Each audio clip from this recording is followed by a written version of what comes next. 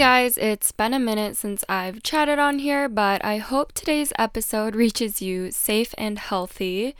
It's Matea, and I'm back today to chat about something really near and dear to my heart, and that is mental health. I'm sure things have been pretty stressful for you all. I know it's been quite stressful for myself as well as for many of my friends and family members. It's undoubtedly been so taxing on our mental and emotional health, and I'm sure some of us also have some physical health taking a toll as well. It's disrupted our normal routines, but I think for the most part, we're all feeling the mental and emotional tolls the most. So that is just what I wanted to chat about today. And if you've been around my story for a while now, you know that I love to talk about mental health since it's just a huge part of our lives. I've had my own personal struggles with mental health even from a young age. I don't know, I feel like it's cliche to say that I was bullied at a young age, but I mean, it's the truth. It happened. And I think that the fact that bullying is so common is just a large issue, and it kind of seems like people don't really know how to address it properly. Although I will say that the best way to handle those situations is to believe each other when we reach out for help and share our narratives. It's one of the biggest issues, I think, in combating poor mental health, bullying, and even things like sexual misconduct and domestic abuse. It's that people straight up don't believe each other when speaking up and sharing their stories. And so that's what I wanted to chat about today, but I'll dive into all of that in a little bit. So I guess I'll just back up a bit and chat about my own experiences with mental health. So I was adopted when I was 4 months old from South Korea and moved to a small town in Colorado nicknamed Vanilla Valley due to its lack of diversity. I never really grew up thinking that anything was different about me, because at that age you just never know what's right and wrong, what's different and not different unless someone blatantly points it out. And so when I got to middle school, kids started to treat me a little differently and point out that my eyes were obviously shaped differently. I looked different. If I'm honest, I've never really been a huge fan of my eye shape, but it is what it is, and they allow me to see, which allows me to do creative work, which allows me to pay rent. And so that's pretty neat, I guess. But at that young age, I just remember walking down the hallway to go to the bathroom, and this guy was working out in the hall. I know his name, but obviously not going to say it out loud to the world. And he pulled the corners of his eyes back and chanted "Ching Chong" to me the entire way down the hallway, and I had no clue what to do.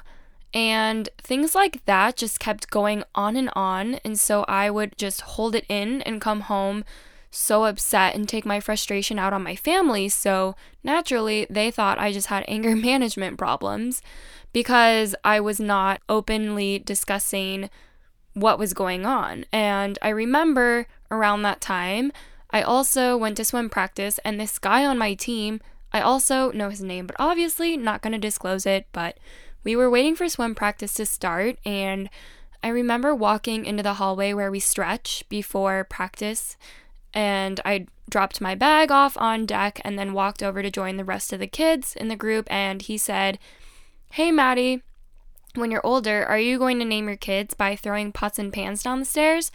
And I was like, "No, why?"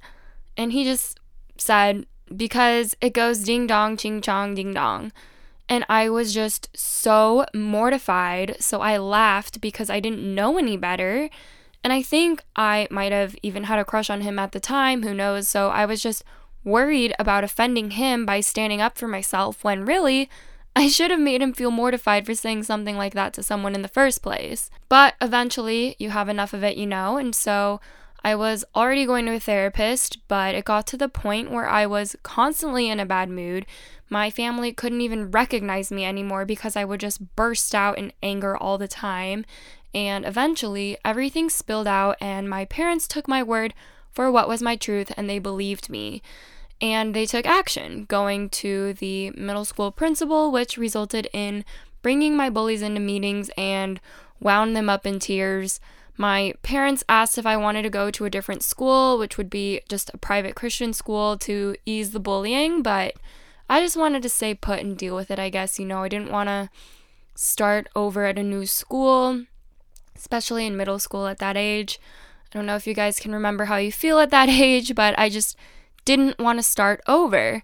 And so after that conversation with the principal, the bullies kind of started to stand up for me in a way. So people would make these little racist slurs, and it seems like the bullies had kind of learned their lesson, because they would shut down these new bullies and kind of stand up for me in the lockers. So yeah, I don't know.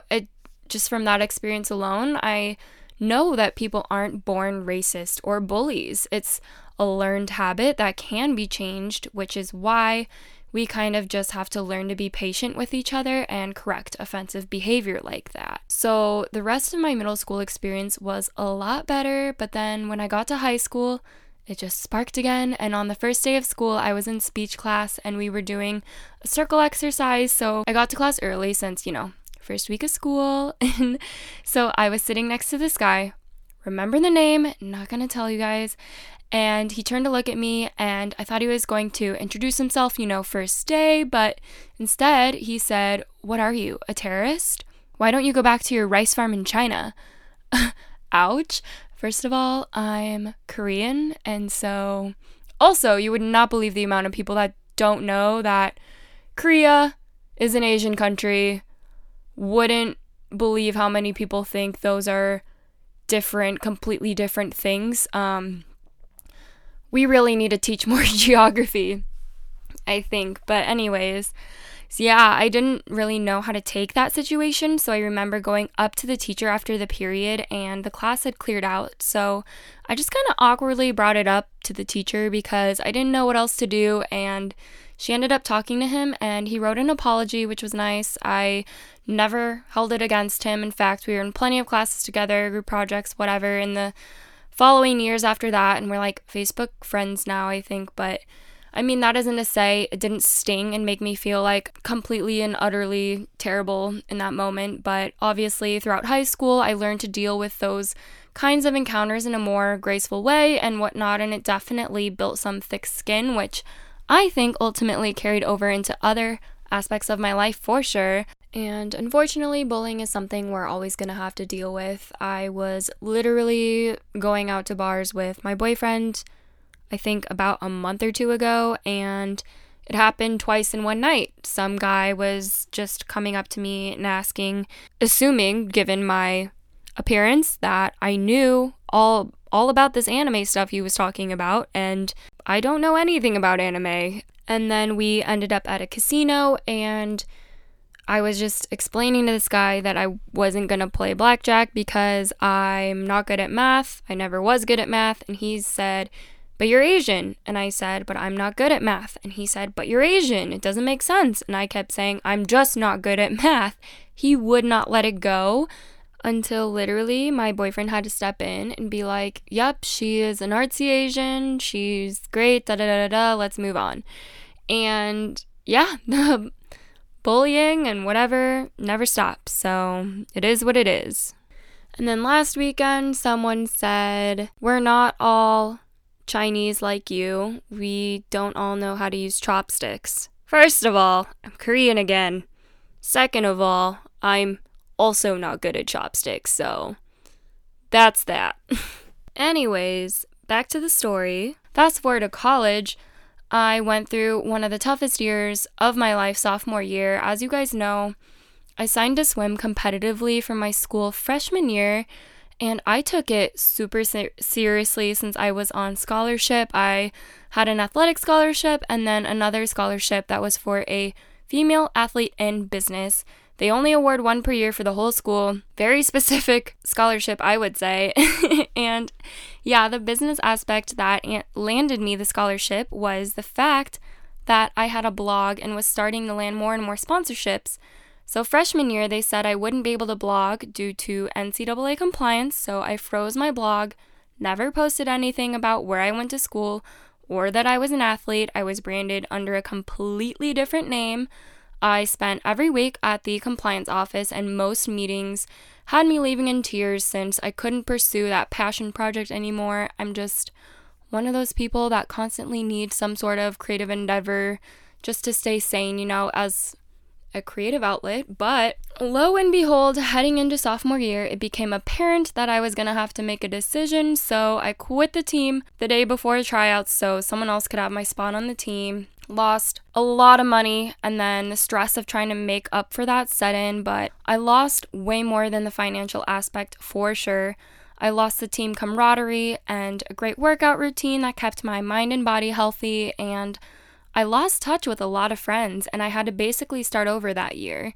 I was in a toxic relationship on top of it all, became pretty emotionally and mentally dependent on that person, and I felt like a lot of people lost respect for me being a quitter, and I could honestly hardly get out of bed most days and spent most of my time just lying in bed in a room without windows, basically a dark cave. And I stopped working out and I only ate takeout. I didn't know how to take care of myself anymore.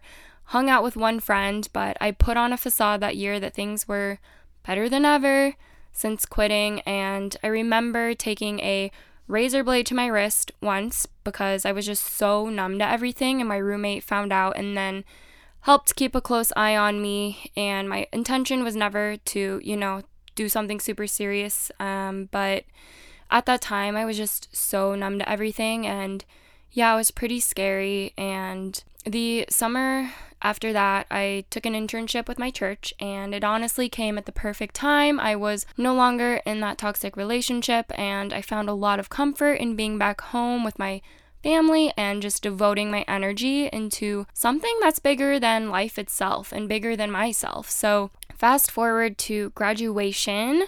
I graduated in May 2019, so almost a full year now, and I landed a solid gig working full-time remote marketing in the Chicago area, so I was able to work from home, as I'm sure many of you now are learning that it's really, really tough to do from just working from home, and my mental health kind of faltered when I quit that job and went full-time freelance in November, mainly because I got a case of imposter syndrome, which is basically just feeling like you're not qualified to do something. And so in this case, I felt like I wasn't qualified to be self-employed yet right out of college, and I lost my sense of community that I had spent so long building in St. Louis, and it presented the same kind of heavy feeling that I had when I quit the swim team in college and lost that camaraderie. And there are days when I just don't have any in-person human contact, and it's tough because I've learned that so much of our innate desire to belong is healed by the power of community, and once that's stripped away,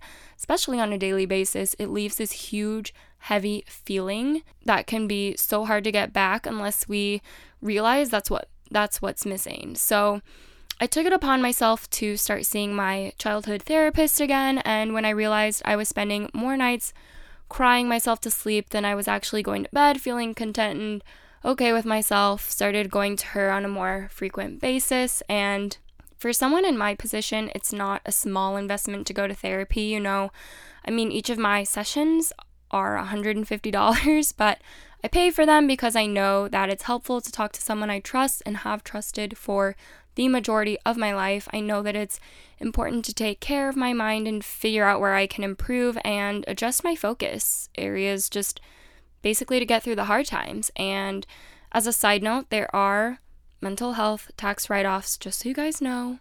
That's a fun fact of the day. And yeah, but because of this, I also know that it's important to believe our peers when they reach out for help, and sometimes it may seem like our friends are being melodramatic, but ultimately what I hope you get out of this chat is that it's better to believe than wish you had.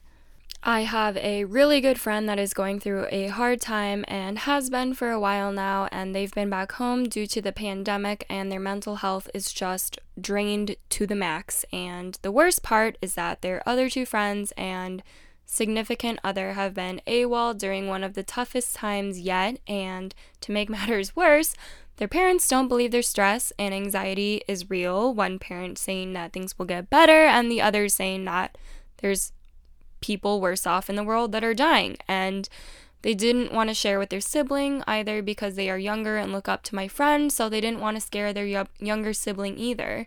And so this person, has been calling to me and telling me what's their story and how they feel. And so I said, your fears and your feelings are completely valid. Someone else's story and circumstance doesn't discount yours. Call me anytime. I'll leave my ringer on at night, and I'd rather you wake me up in the middle of the night than feel like you have to sit there alone right now. And I think that's finally when they started to realize that their feelings are completely valid.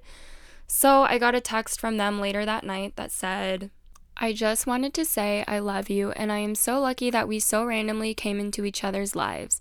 I feel like you get me better than some people I've known my whole life. You're a real friend, and those are so rare. Thank you for putting up with me. I know my ups and downs are a lot. Mental health is a huge struggle for me, as you know, so thanks for not giving up on me either.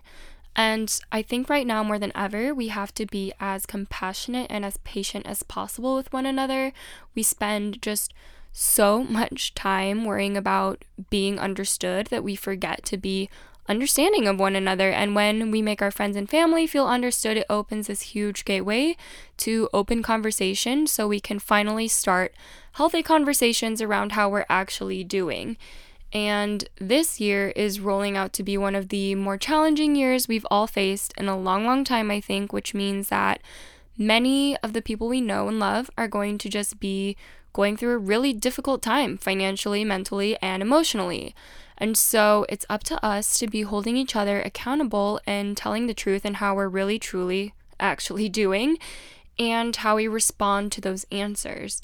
So as always, I've pulled a quote for today, and it is, life changes. You lose love, you lose friends, you lose pieces of yourself that you never imagined would be gone.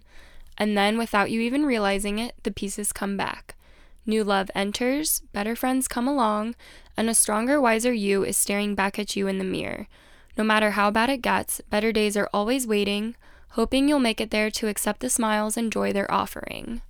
I just hope we can believe each other when we share our deepest vulnerabilities in this season of change, especially given the circumstances lately. It is just so hard to really open up to people sometimes and tell them what we're actually thinking and feeling, and to admit that we may need help or admit that we're not doing so great. And so I hope that now more than ever, we also just don't disappear on each other and show up for each other. And that can look like so many different things. It's a call to check in, cooking a meal for someone in need, buying a gift card for a struggling business, offering a favor before it's prompted, but especially just that good communication and opening the open conversation for true vulnerability. And I hope we can also keep mindful tabs on each other's mental health right now. Something to keep in mind is just being cautious of the way it comes up in conversation. So